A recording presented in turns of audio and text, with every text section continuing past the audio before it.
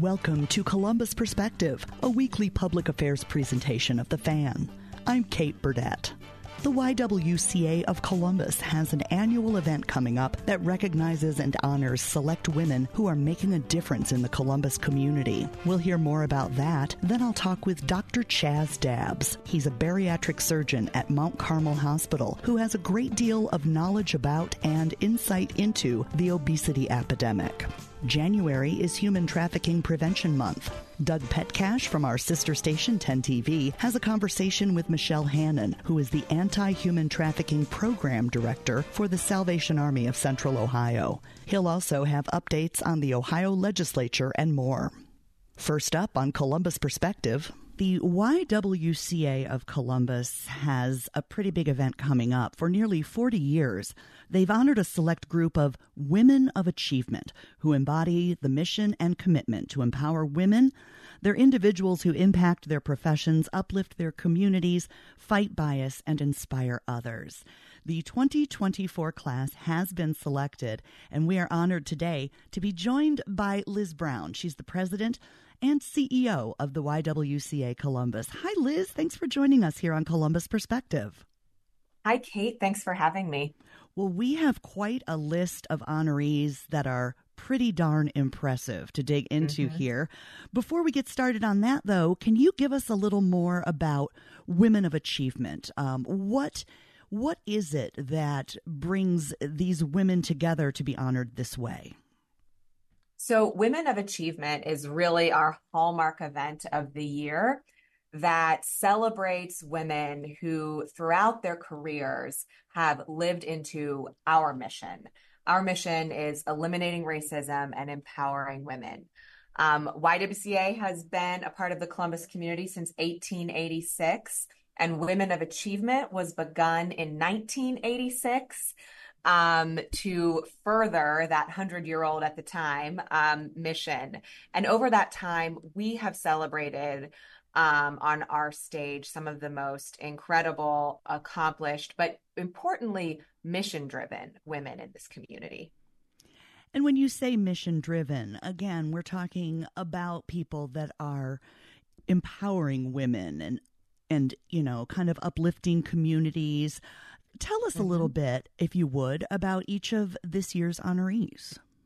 Absolutely. So when we say mission-driven, we mean driving towards our mission, which is eliminating racism and empowering women. So that's the filter through which we really select. And it's not me, it's our selection committee that does this and really filters and uplifts these women to celebrate. So this year, our 6 women are Corrine Berger with JP Morgan Chase. And she's a dedicated community advocate on top of her day job, really dedicated to ensuring equitable access to banking services and education and opportunity.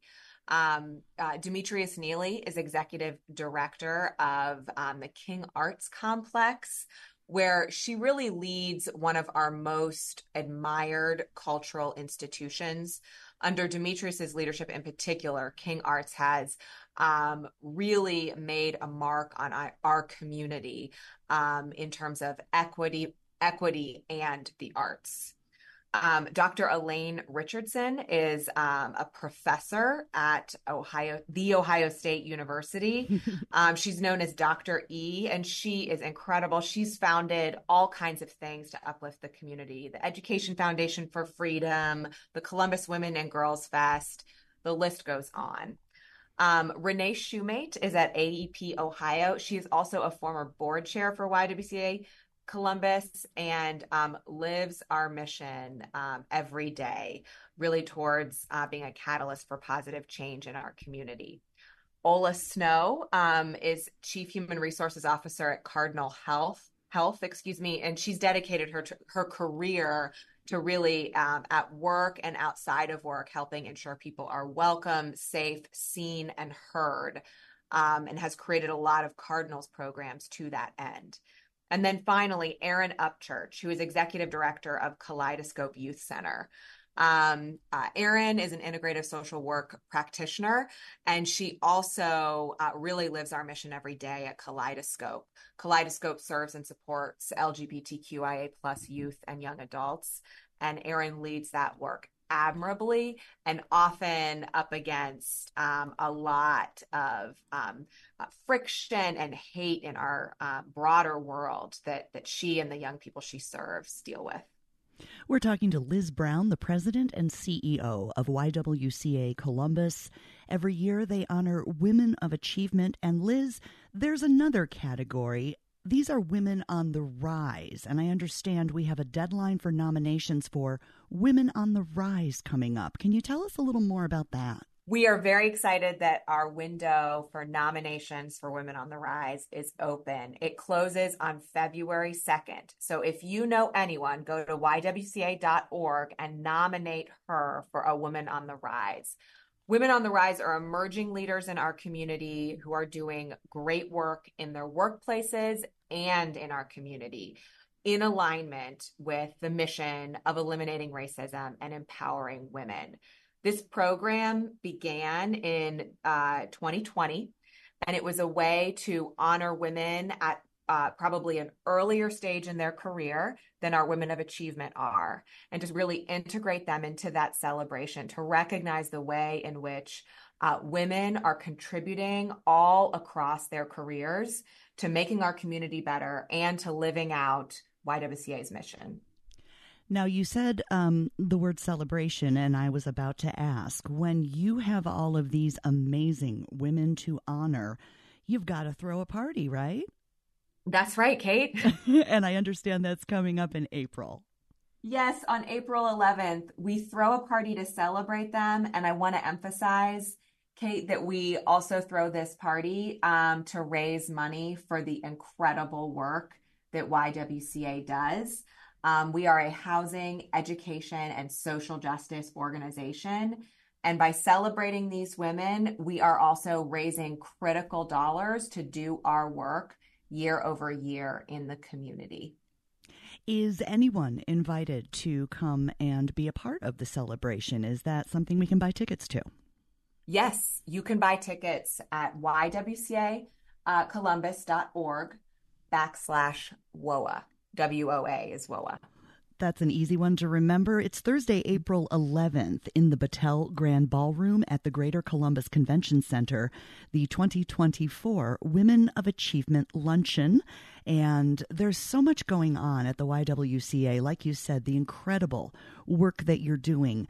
Liz, do you have, I'm sure you have other things going on. Is there anything else you'd like to highlight or talk about today? I would just thank you for the opportunity for us to talk about this event, because it is, as I said, at the core of supporting our work across the board. We provide housing to families who are in the crisis of homelessness. We provide permanent supportive housing to women. We offer childcare education services across 22 sites in our county. And we are a bold voice for social justice every day of the year. This event not only celebrates 6 wonderful women that you want to learn more about, but it also funds all of that great work. And if you'd like more information, again, that website is ywcacolumbus.org/WOA. Excellent. Women of Achievement coming up in April. The YWCA, always looking for your support. Get on their website, learn more about what they do, and make a donation if you can. They're doing amazing work in our community. Liz Brown, the CEO, president and CEO, that is, of YWCA Columbus, I thank you so much for your time today. And we look forward to celebrating this year's Women of Achievement in April. And of course, we now know we've got just a few more days until that February 2nd deadline to nominate Women on the Rise. It's all on the WISE website. Thank you, Liz. Thank you, Kate, very much. When you take a walk around your neighborhood and notice all the things that make it feel like home, like all the houses lined neatly together in a row, or your neighbor, Miss Rita, who always waves at you when you drive down the street, or that movie theater in the strip mall. that might look a little worn down, but has the best popcorn you've ever tasted. One thing might be a little harder to notice, because somewhere tucked in that neat row of houses is hunger. It could be your next-door neighbor, or your coworker, or your daughter's friend from school, because over 30 million Americans don't know where their next meal is coming from. Hunger lives in neighborhoods all around us, but it doesn't have to. Together, we can provide 1 billion meals by 2030, because everyone should be welcome at the table. Learn more at nourishingneighbors.com. Let's break the cycle of hunger together. 1 in 4 Americans today are living with a disability. I'm one of them. I care deeply about creating a world we can all fully participate in, free from stigma, misperceptions, and barriers. And we've got a trusted ally on our side, an organization we can rely on, Easter Seals. Rooted in communities nationwide, Easter Seals helps empower millions of people, regardless of age or disability, through its life-changing services and powerful advocacy. Today and every day, Easter Seals is leading the way to full equity, inclusion, and access to healthcare, employment, and education for people with disabilities, families, and communities. That's my Easter Seals. Make it yours. Learn more and get involved at easterseals.com.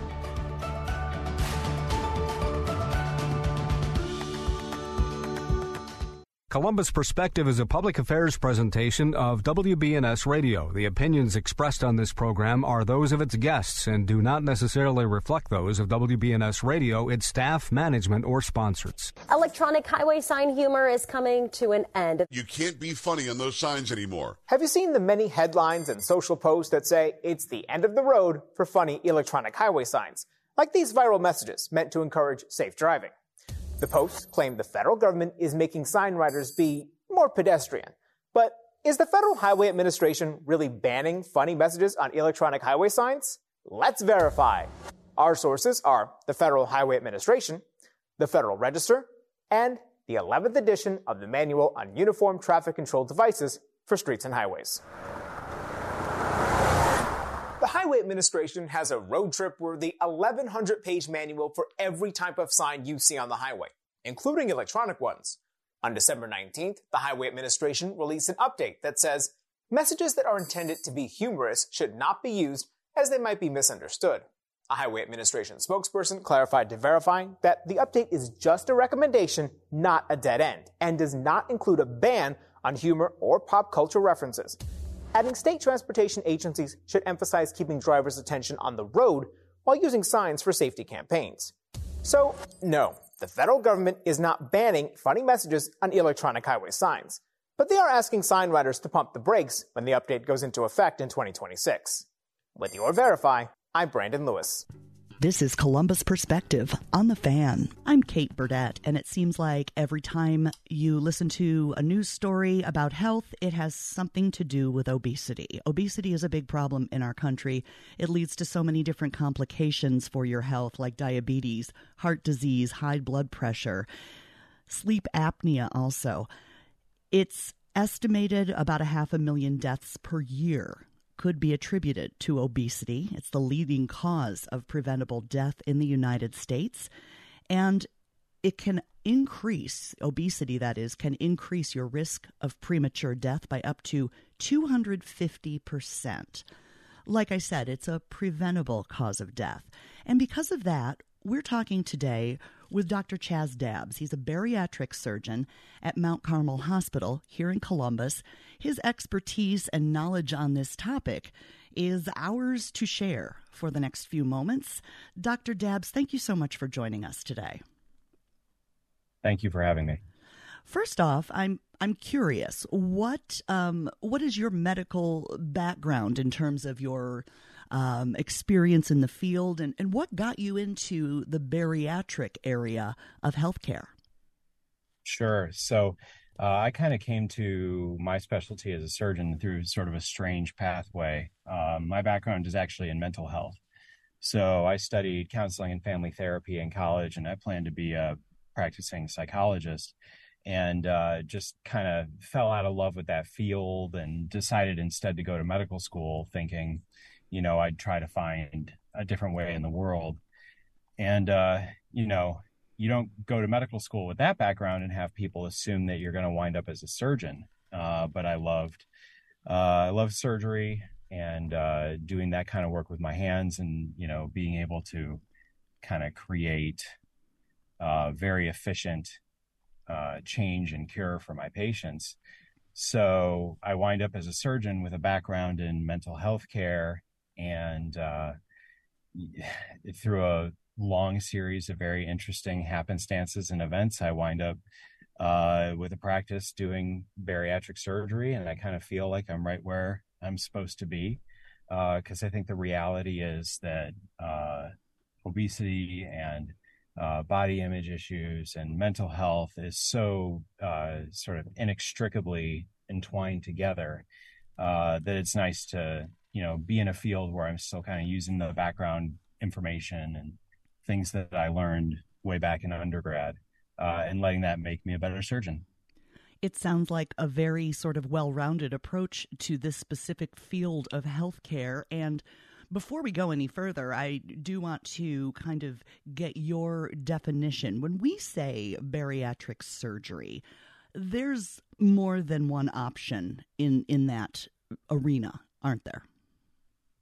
Yeah. So, for bariatric, that word essentially is saying that we're treating obesity and then the metabolic and medical disorders associated with obesity.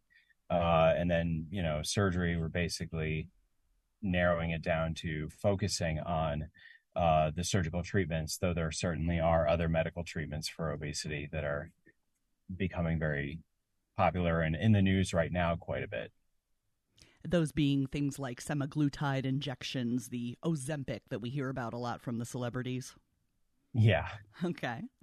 And then when we get to the actual surgery, there's a difference between the actual mechanics, I guess you'd say, between, say, a gastric sleeve and a gastric bypass procedure. Can you kind of shed some light on that for us? Certainly. So those are the two most prominently done surgeries in America and the rest of the Western world. They have different ups and downs, and a lot of people, especially people who watch some of the TV shows that are sort of popular, there's a lot of oversimplification that's done in how to decide between one procedure or the other. But to try to keep it very brief, the sleeve gastrectomy is a restrictive procedure. So its primary function in helping people treat their obesity and metabolic disorders is by making the stomach much, much smaller, therefore creating restriction, so it's difficult to overeat. But also there are hormonal changes generated by removing that portion of the stomach that affect satiety, or the word we would use would be appetite. So it's kind of appetite suppressing and also makes it difficult to overeat as well. The Roux-en-Y gastric bypass is restrictive also because, again, we're changing the size of the stomach pretty considerably. But then it also has a component of malabsorption that is intentional, where we're essentially making it so that the person does not draw in all the nutrients, carbs, and fat from the things that they're eating due to the way that we've rerouted the intestines. Both sound like pretty major procedures to have. Is that true, or are these procedures kind of evolving so that can any of it be done on an outpatient basis? Sure. So again, this is a question that requires some sort of subtlety to discuss, because to say that they're not major, would make the bariatric surgeon sound like somebody who doesn't take their job very seriously. And I certainly do. And we focus on, excellence and expertise in what we're doing. I think to speak about it correctly would be to understand that they're very common, and we have really refined our technique in order to allow these surgeries to be done quickly for the sake of the patients, so they're not spending a lot of time on the operating room table, and then getting people out of the hospital as quickly as possible, since being in the hospital is generally not most people's first choice, nor necessarily the safest place to recover from much of anything. Mm-hmm. And yes, we have started doing some bariatric surgeries as an outpatient even. This is done at some other centers in the country, and we are doing them as well. And along with this, I think it's important to point out that these are not procedures that you can just call up, make an appointment, and have done. There is a lot of lead up to a potential bariatric surgery in terms of not just physical medicine, but also some counseling and other things that come into play to make sure that a candidate is the correct candidate for this type of procedure, right? That's correct. You can't just sort of walk in and pull one off the shelf and have one. This is definitely something that takes consideration and prep. The reason that bariatric surgery is as safe as it is in this country is because of the excellent work done by a lot of people to create programs for how do we get the patient from walking in our door to surgery safely, so that they can get a safe and also very effective outcome. So there is an entire process. It does a little bit change patient to patient, also depending on insurance company requirements, but we have mandatory psychological evaluation, dietary and nutrition classes, and follow-up available for all of those things as well. Dr. Dabbs, what would you say, in your opinion, in your expert observation of American society and your work as a physician in this field, what would you say is responsible for sort of the seeming explosion of obesity rates in our country over the past few decades? It seems that we are just hearing more and more, and the numbers keep going up. Sure. Well, this is a topic that there's a lot of discussion about. I don't know if anybody knows the exact smoking gun to point at, but I would actually blame the Industrial Revolution in Europe in the 1700s for being what really probably kicked off the obesity epidemic in the 21st century. The way the human body, our genetics don't change that much generation to generation. It will take a long time for us to get used to a completely different lifestyle. And in the 1700s, you have the invention of electricity being used in people's homes and in businesses, the factory farm, the idea of third shift work, and motor vehicles all start to become developed. And then you get the second industrial revolution, where we really get cars coming off the line. And what that did is completely change the way humans as a species live. I mean, for our entire history of a couple 100,000 years leading up until the mid 1850s, it took 90% of our population to generate the food required for us to sustain ourselves.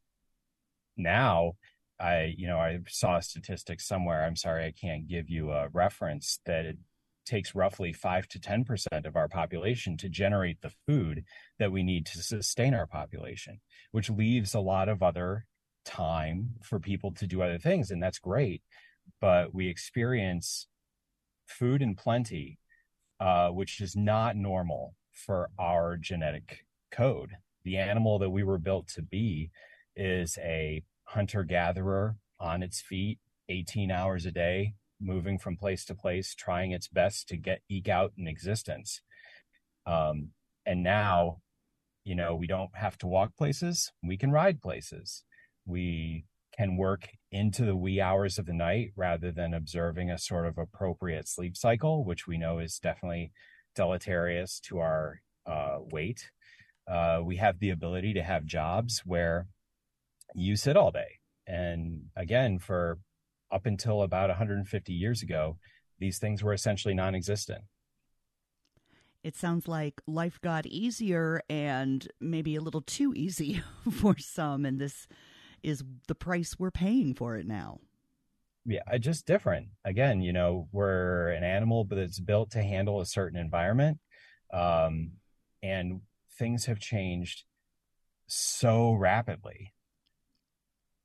So, the phone, for crying out loud, the phone was basically the same invention from Alexander Graham Bell until 1982, when it became a wireless object. And now, the phone is just, to quote a comedian, Gary Goldman, the phone is just a seldom used app on my phone. That is so true. Dr. Chazz Dabbs is a bariatric surgeon at Mount Carmel Hospital here in Columbus, and his wealth of knowledge on the topic of obesity in America and now the really effective treatments that do exist for people who have tried weight loss methods that do not work for them, for people who are dealing with the major side effects that obesity can bring in terms of other health issues, comorbidities, I believe is what doctors call them, is really remarkable. Dr. Dabbs, what are some of the requirements for a person to even be eligible potentially for bariatric surgery? Well, the current standards, which are probably going to shift somewhat over the next 5 to 10 years, would be for the patient to have a BMI of 40 or higher, or a BMI higher than 35 with obesity-related comorbidities. And those are specifically defined as high blood pressure, high cholesterol, obstructive sleep apnea, or type 2 diabetes. Okay. That's a pretty daunting list. And I would imagine for someone in that position, again, who has tried, and we hear so much, especially this time of year, it's, oh, I failed at my New Year's resolution. Now what? Yeah. And certainly I would, venture to say, and I'm sure you'd agree, that our culture, our entertainment, we're constantly bombarded with images of bodies and ideal, supposedly, bodies and things like that. So that, that comes into play a lot. But for someone who is considering that maybe their option or only option right now is to look into bariatric surgery, what advice do you have for that person? Okay. Well, you certainly touch on a big topic, because the whole idea of sort of body positivity and moving our culture a little bit away from sort of obsession with appearance is, very much kind of ongoing as we speak. And I would hope, I guess I would say, I never really would want a patient to be looking into bariatric surgery for that reason. So the question was, what is my advice? To focus on trying to gain health. That, this isn't something that you do, as you kind of said, oh, I failed my New Year's resolution again. I just, I can't be healthy. I've hit an age where I can't lose weight as easily as I used to, or, whatever. I think that as we've talked, I hope you kind of get the fact that physically and genetically, we're fighting a bit of an uphill battle against our own creations, and the lifestyle that we've sort of created as a culture. And that what I would want for people as advice to start is to just say why you're choosing this, and to choose it in an effort to live a healthy and more fulfilling life going forward. It has nothing to do with liking the way you look in the mirror. My hope is that my patients like what they see before surgery and like what they see after surgery, because at least in my experience, I don't think that people tend to make major life changes for the better from a place of shame or hating themselves. I want my patients to love themselves enough to make a major life change so that they can have a good and healthy life. Dr. Chazz Dabbs, if you weren't with us earlier, shared that when he began his medical career, his medical education, he was focused on mental health, and I think that's extremely evident. What an attitude, what a wonderful attitude that is for you to bring to your practice and to your patients, because absolutely it's not about how you look, it's how you feel, and it's about how healthy you are. Dr. Dabbs, I so appreciate your time today and your wisdom and knowledge on this topic. I think we could probably go on for many more hours, but but unfortunately we are out of time. But thank you again, Dr. Chazz Dabbs from Mount Carmel's Bariatric Surgery Program. That was my pleasure. Thank you. Every 40 seconds, a child is reported missing. That's 2,000 children every single day. It's a heart-wrenching reality that we can no longer ignore. Find the Children is a non-profit organization dedicated to helping find missing kids. You can be a part of their mission by donating your unwanted vehicle, running or not. Call 1-800-294-0222. We guarantee that you will receive the maximum tax deduction. We provide fast, free pickup with 24-hour response. Call 1-800-294-0222. Find the Children provides crucial resources to help find missing children and educational materials to teach kids how to recognize and avoid predators. Our recovery programs have a proven track record of reuniting kids with their families. It's time to act. Donate your unwanted or unused car. Help us build a world where every child is safe. Pick up the phone and call 1-800-294-0222. Together, we can bring these kids home safely. This advertisement was paid for in partnership with Cars R Us and Find the Children. The YWCA is just a starting line, for the true self blooms only when we find our purpose, what makes us tick below the surface. My Y is diversity in unity, a safe space in my community, living with sincerity, giving every day my everything. With my Y, I stand strong, seen and supported all along. It's a million faces in a mirror and everyone belongs. Find your Y. Learn more at ymca.org for a better us. Young people are leaving foster care at the age of 18 with little support and few skills. The National Fund for Foster Children partners with individuals, businesses, churches, and civic groups to provide mentorship, training, and assistance to foster children. Teach a young person a new skill or help them with homework. You don't need to be a foster parent to help a foster child. To find out how you can help, go to fosterchildrenfund.org or contact us on Facebook, National Fund for Foster Children. This is Columbus Perspective on The Fan. Now, courtesy of our sister station, WBNS 10 TV, here's Doug Petcash from his Sunday morning public affairs program, Face the State. A new edition can be seen this morning at 11:30 on 10 TV. President Obama first declared January as National Human Trafficking Prevention Month in 2010. It's been marked every year since. The U.S. State Department says the goal is to raise awareness about human trafficking and educate the public about how to identify and prevent this crime. Here in Ohio, efforts are underway on the state and local levels, and it's needed. State Representative Cindy Abrams says Ohio ranks 4th in the nation for human trafficking. Abrams co-sponsored House Bill 230 to crack down on drug and human trafficking. It would increase penalties for drug trafficking, create the offense of participating in an organization for trafficking people, and make that a first-degree felony. In December, the bill passed in the House Homeland Security Committee and now goes to the full House. Police officers know right now that where you have drugs, you have sex trafficking. Where you have drug and sex, you have guns. I mean, everything's all related, sadly. It's devastating to see the abuse that's involved mentally, physically. And again, I mean, nobody wants to sell themselves. The bill comes at a time when the Salvation Army of Central Ohio is helping an increasing number of human trafficking survivors.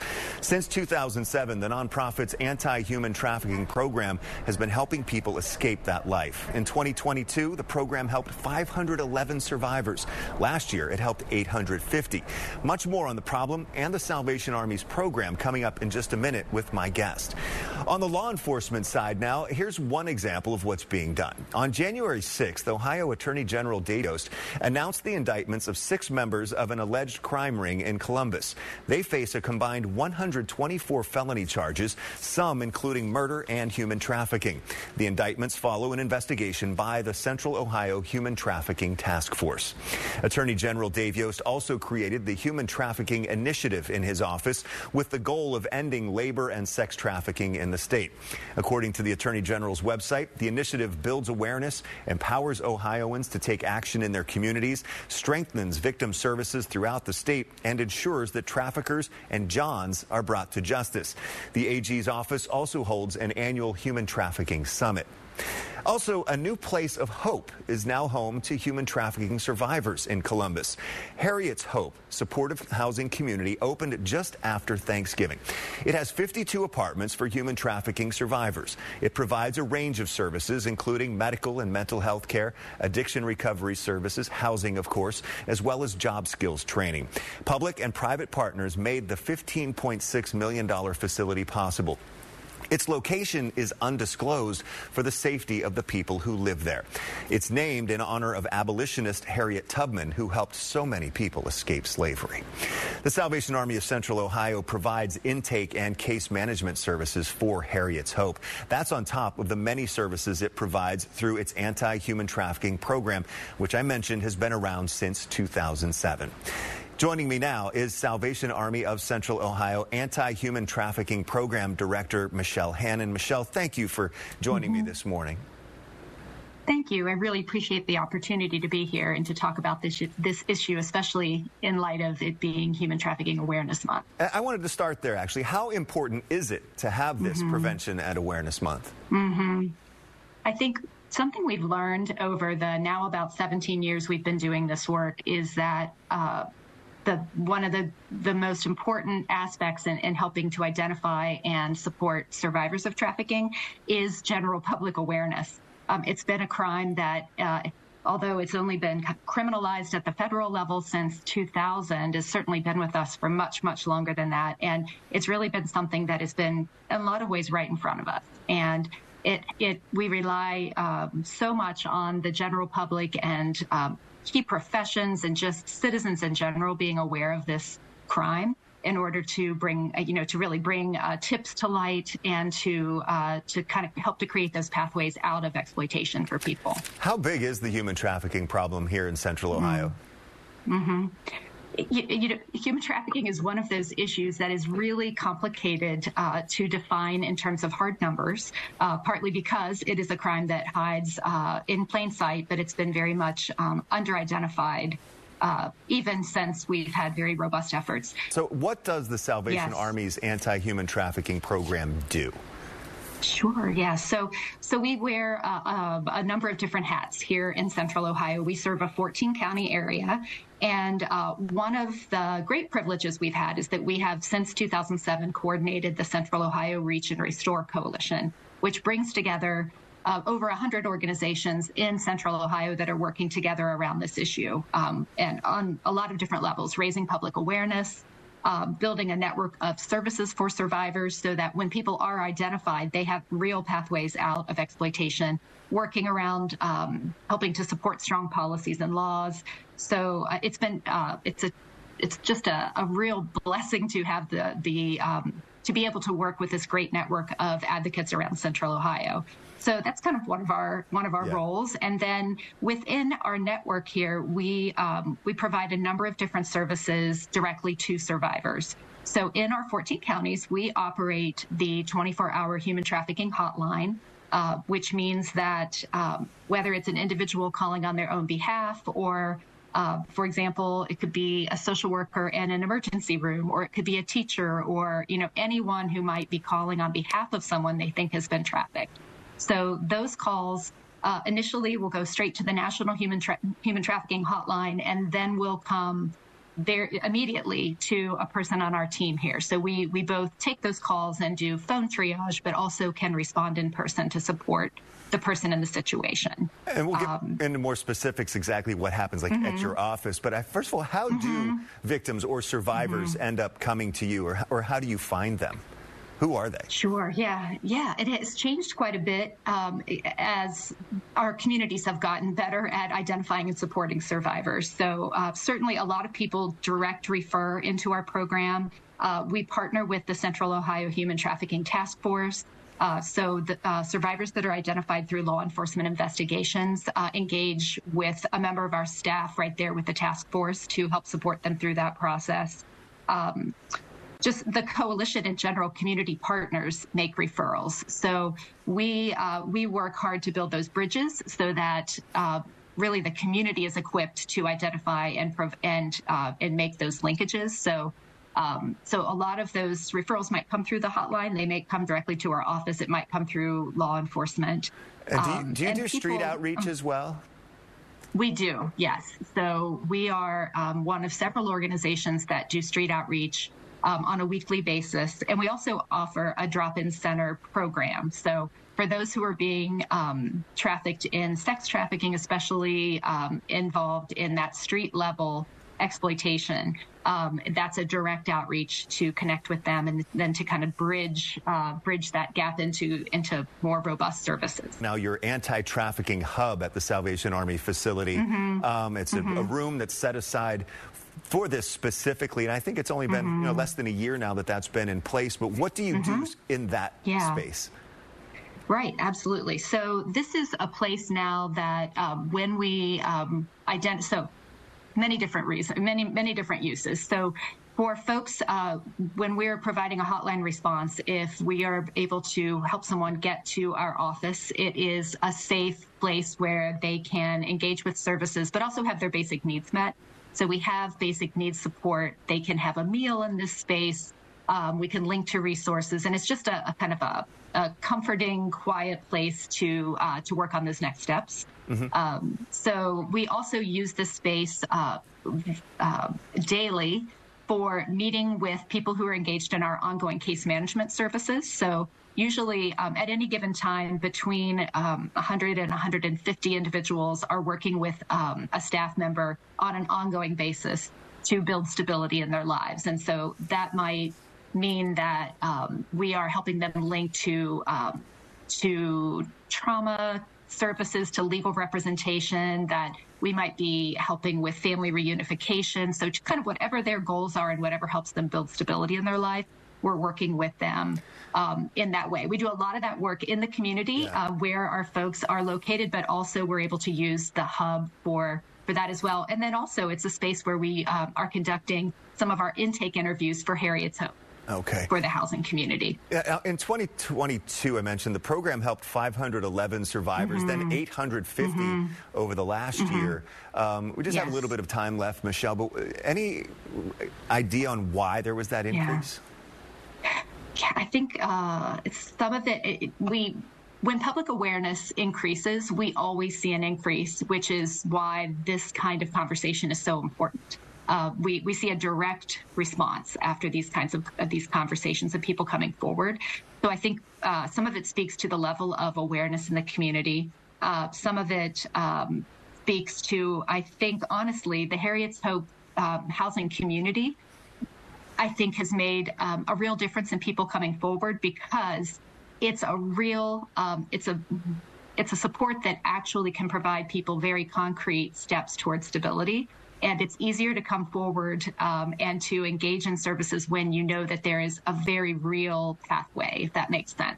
So I think it has literally created hope for people. And I think we've seen a lot of people come forward with interest in that as well. Very appropriately named, isn't it? After a great abolitionist and having that word hope in it. Michelle, keep up the good work with you and all of your staff there at the Salvation Army and these coalitions you're talking about that have been built around the area and to tackle this very serious problem. So thank you for your time as well. Thank you so much. Now, if you or someone you know is a victim of human trafficking, you can call the National Human Trafficking Hotline at 888-373-7888. That's 888-373-7888. Thinking of buying a home? The Ohio Housing Finance Agency can help. We have programs designed to help make home ownership part of your future. The Ohio Housing Finance Agency's Ohio Heroes, grants for grads, and Your Choice down payment assistance programs are all designed to help make purchasing a home affordable. To learn more, visit myohiohome.org. Sponsored by the Ohio Housing Finance Agency, aired by the Ohio Association of Broadcasters and this station. I love this song! I love nachos. Loving everything? You might be buzzed. You know what I'd love? A ride when it's time to head out. If you see a buzz warning sign, call for a ride when it's time to go home. Buzz driving is drunk driving. A message from NHTSA and the Ad Council. Overcoming drug addiction was difficult, but I found the path to recovery that worked for me. The road to recovery is different for everyone. Find the path that works for you. Learn more at cdc.gov/stopoverdose. Parenting is hard. Technology can make it harder. The Family Media Plan developed by the American Academy of Pediatrics helps make it easier. Go to healthychildren.org/media plan to create the media plan that's right for your family. Whether you make a full plan or just choose a few parts that matter the most to your family, healthychildren.org/media plan is an easy-to-use tool that will help your family set media priorities and create healthy digital habits in line with your family's values. You'll also get practical tips to help make the plan work. And you can come back to revise your plan as often as you need to, like at the beginning of each school year or during summer and holiday breaks. Raising kids in the age of screens is easier when you have a plan. Go to healthychildren.org/media plan and make your plan today. This is Columbus Perspective on the Fan. Political reporter Doug Petcash recently talked with University of Cincinnati political science professor Dr. David Niven about what's next now that both Ohio's House and Senate have voted to override Governor DeWine's veto of House Bill 68, banning gender-affirming health care for minors and blocking transgender athletes from playing girls' and women's sports. Here's more from Face the State, courtesy of 10 TV. What do you expect? Is it going to go pretty much straight to the courts? Well, there will certainly be court challenges at multiple levels. There'll be court challenges regarding the medical care, and, we've seen with regard to reproductive rights, that, set of standards was challenged in the courts and was on hold even when Ohioans went to the polls. So that will be changed. We've seen in other states some judges throw out similar laws because of the interference with medical care and medical need. The athletic part of it, the banning from high school sports is going to be harder to challenge in the courts, but it is so micro-specific. It's almost a bill for one person, which is literally how many athletes would have been affected in the most recent data. Yeah, you kind of mentioned, I was going to ask, is there anything we can take away from the other 22 or 23 states that have passed similar legislation? Well, a lot of this comes down to the very specific nature of state law and the state constitution. Okay. And so, there isn't one overarching premise here that's going to affect this, but the reproductive health rights that Ohioans put into the state constitution are going to come into play. And ultimately, what's stunning about this sort of turn of events is the governor vetoing this, and then the governor not being able to find even a single ally in the Republican Party to stand with him on this side. Yeah, he kind of went on his own island on this one, kind of off the coast of the Republican mainland. Why do you think he did that? I think, and keep in mind the history of Mike DeWine, he was something of a moderate in his first political life before he kind of rebranded himself as more conservative. But I think it was because he actually saw the people involved. He spent a few weeks before he made his decision listening to people, and, when he is actually in a room with people, he's persuadable, he'll listen, he's affected by human stories. We've seen this before. He came out very strong for gun violence protection legislation when he was in the room, or in this case, in the crowd with people who were directly affected. I think he's somebody who listens, but then the larger push of his party goes directly against those moves. And speaking of that, you have, the ticket, if you'll call it that, the Governor DeWine, Lieutenant Governor John Husted ticket. Governor DeWine vetoed the bill. Lieutenant Governor Husted came out in support of the bill. Should we read anything into the fact that, the head of the state and then his deputy have different opinions on this? Well, I think Houston is trying to separate himself out for a future run for governor, but it's a very difficult, narrow path to walk. And we saw this with Mike Pence, and we've seen this in history before. When number twos try and separate themselves from their running mates, they run the very risk of losing the support of the person they ran with. And that's certainly what we saw with Mike Pence. He didn't grow on Trump support. He just, lost all of it. And Houston is looking to position himself as a much more fire-breathing conservative candidate than he had been in his past or than Mike DeWine is right now. Getting back to the General Assembly, how is the productivity of the 135th General Assembly, historically speaking? It is epically low. It is, as far back as we have records, it is the least productive General Assembly that we've ever seen. And ironically, the reason for that is Republicans have such a large supermajority. They can do anything they want. And what they've chosen to do is go to war with themselves. So in the Ohio House, there's a Republican caucus, and then there's a second Republican caucus. And they spend most of their time fighting each other rather than passing bills. And it really is one of those be careful what you wish for kind of scenarios. They wanted as many seats as they possibly could get. They got that, and then it stopped them in their own tracks.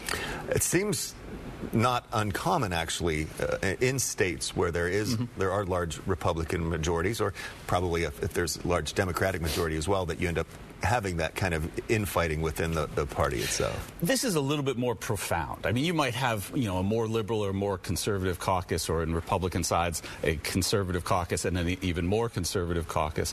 But what's different is how personal this is. They fought over who was going to be the House Speaker, and they have not moved on from that one iota. It's a mini version of what we see in the Congress, where the Republicans obviously fought again and again over Speaker.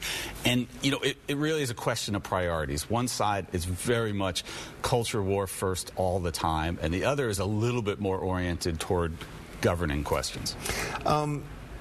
With this being an election year, too, what do you expect from the legislature in terms of productivity once again, considering that a lot of them have to run again? Well, it is an election year, but, what's interesting is an awful lot of these House members are being primaried by folks on the other side of their own party. So the idea that they're going to be battling each other is not going away. In fact, it'll probably only get more intense, but that primary is in March. So, there'll still be an awful lot of time left in the session after we know who's still standing and who isn't. It's too much time to be a lame duck session. Well, right. I mean, there's an awful lot of opportunity for them. The question is, can they sort of move past can they move to a healing process and then get back to business, or will they just ramp up their attacks on each other? We've seen the big social issues. The voters decided the abortion question. Now the Republicans are deciding the transgender health care and women's sports bill. Are we going to see more of these, cultural or social issues coming up, or now that some of these are kind of being dealt with, will it get back to those governing issues that people do care about, like fighting crime, taxes, affordable housing, and whatnot? Well, that's the irony of all this. What they have done is not terribly popular. What they have done is far more conservative than where the average Ohioan is. But that's where the caucus is. That's where their appetite is. One of the big bills they're pushing is, a sort of limitation on Ohio's colleges and universities, and trying to sort of force them down a different path that the conservatives in the legislature find a little bit more attractive. So that's certainly going to come up. Yes, that is the DEI question, as well as there's the bathroom bill that is still in the We're not works done with that as well. This is also a big year for the capital budget, and I've had some lawmakers talk about really kind of zeroing in on that after the election. Right. I mean, one thing that could bring them together is building stuff. Everybody wants things built in their district. There's an awful lot of opportunity. Roads, buildings. The capital budget is usually something that's a little bit less contentious because it's literally physical manifestation of what people want to see happen. All right. Dr. David Niven with the University of Cincinnati. Thank you, sir, for your time and your expertise on these issues. My pleasure. All right. When it comes to a gun suicide attempt, all it takes is a moment. Heather and I had an argument just like any other couple. I was lost. I had snapped. I had a gun, and I was going to take my own life. Heather helped me realize that there was still a life to live for the better of myself, my family. My weapon is now safely put away.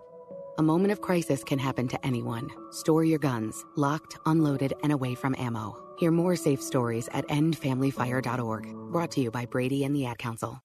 Every 40 seconds, a child is reported missing. That's 2,000 children every single day. It's a heart-wrenching reality that we can no longer ignore. Find the Children is a non-profit organization dedicated to helping find missing kids. You can be a part of their mission by donating your unwanted vehicle, running or not. Call 1-800-294-0222. We guarantee that you will receive the maximum tax deduction. We provide fast, free pickup with 24-hour response. Call 1-800-294-0222. Find the Children provides crucial resources to help find missing children and educational materials to teach kids how to recognize and avoid predators. Our recovery programs have a proven track record of reuniting kids with their families. It's time to act. Donate your unwanted or unused car. Help us build a world where every child is safe. Pick up the phone and call 1-800-294-0222. Together, we can bring these kids home safely. This advertisement was paid for in partnership with Cars R Us and Find the Children. When you take a walk around your neighborhood and notice all the things that make it feel like home, like all the houses lined neatly together in a row, or your neighbor, Miss Rita, who always waves at you when you drive down the street, or that movie theater in the strip mall that might look a little worn down, but has the best popcorn you've ever tasted. One thing might be a little harder to notice, because somewhere tucked in that neat row of houses is hunger. It could be your next door neighbor, or your coworker, or your daughter's friend from school, because over 30 million Americans don't know where their next meal is coming from. Hunger lives in neighborhoods all around us, but it doesn't have to. Together, we can provide 1 billion meals by 2030, because everyone should be welcome at the table. Learn more at nourishingneighbors.com. Let's break the cycle of hunger together. 1 in 4 Americans today are living with a disability. I'm one of them. I care deeply about creating a world we can all fully participate in, free from stigma, misperceptions, and barriers. And we've got a trusted ally on our side, an organization we can rely on, Easter Seals. Rooted in communities nationwide, Easter Seals helps empower millions of people, regardless of age or disability, through its life-changing services and powerful advocacy.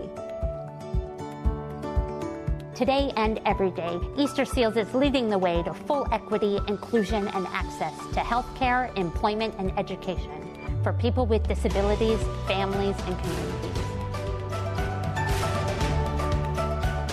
That's my Easter Seals. Make it yours.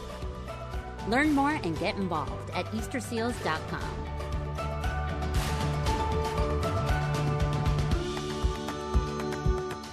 This is Columbus Perspective on the Fan. Back to Doug Petcash, courtesy of 10 TV. Funding is running out for a popular federal government internet service discount. If that happens, it will affect more than 1 million low-income households in Ohio who rely on the Affordable Connectivity Program to help pay for their high-speed internet service.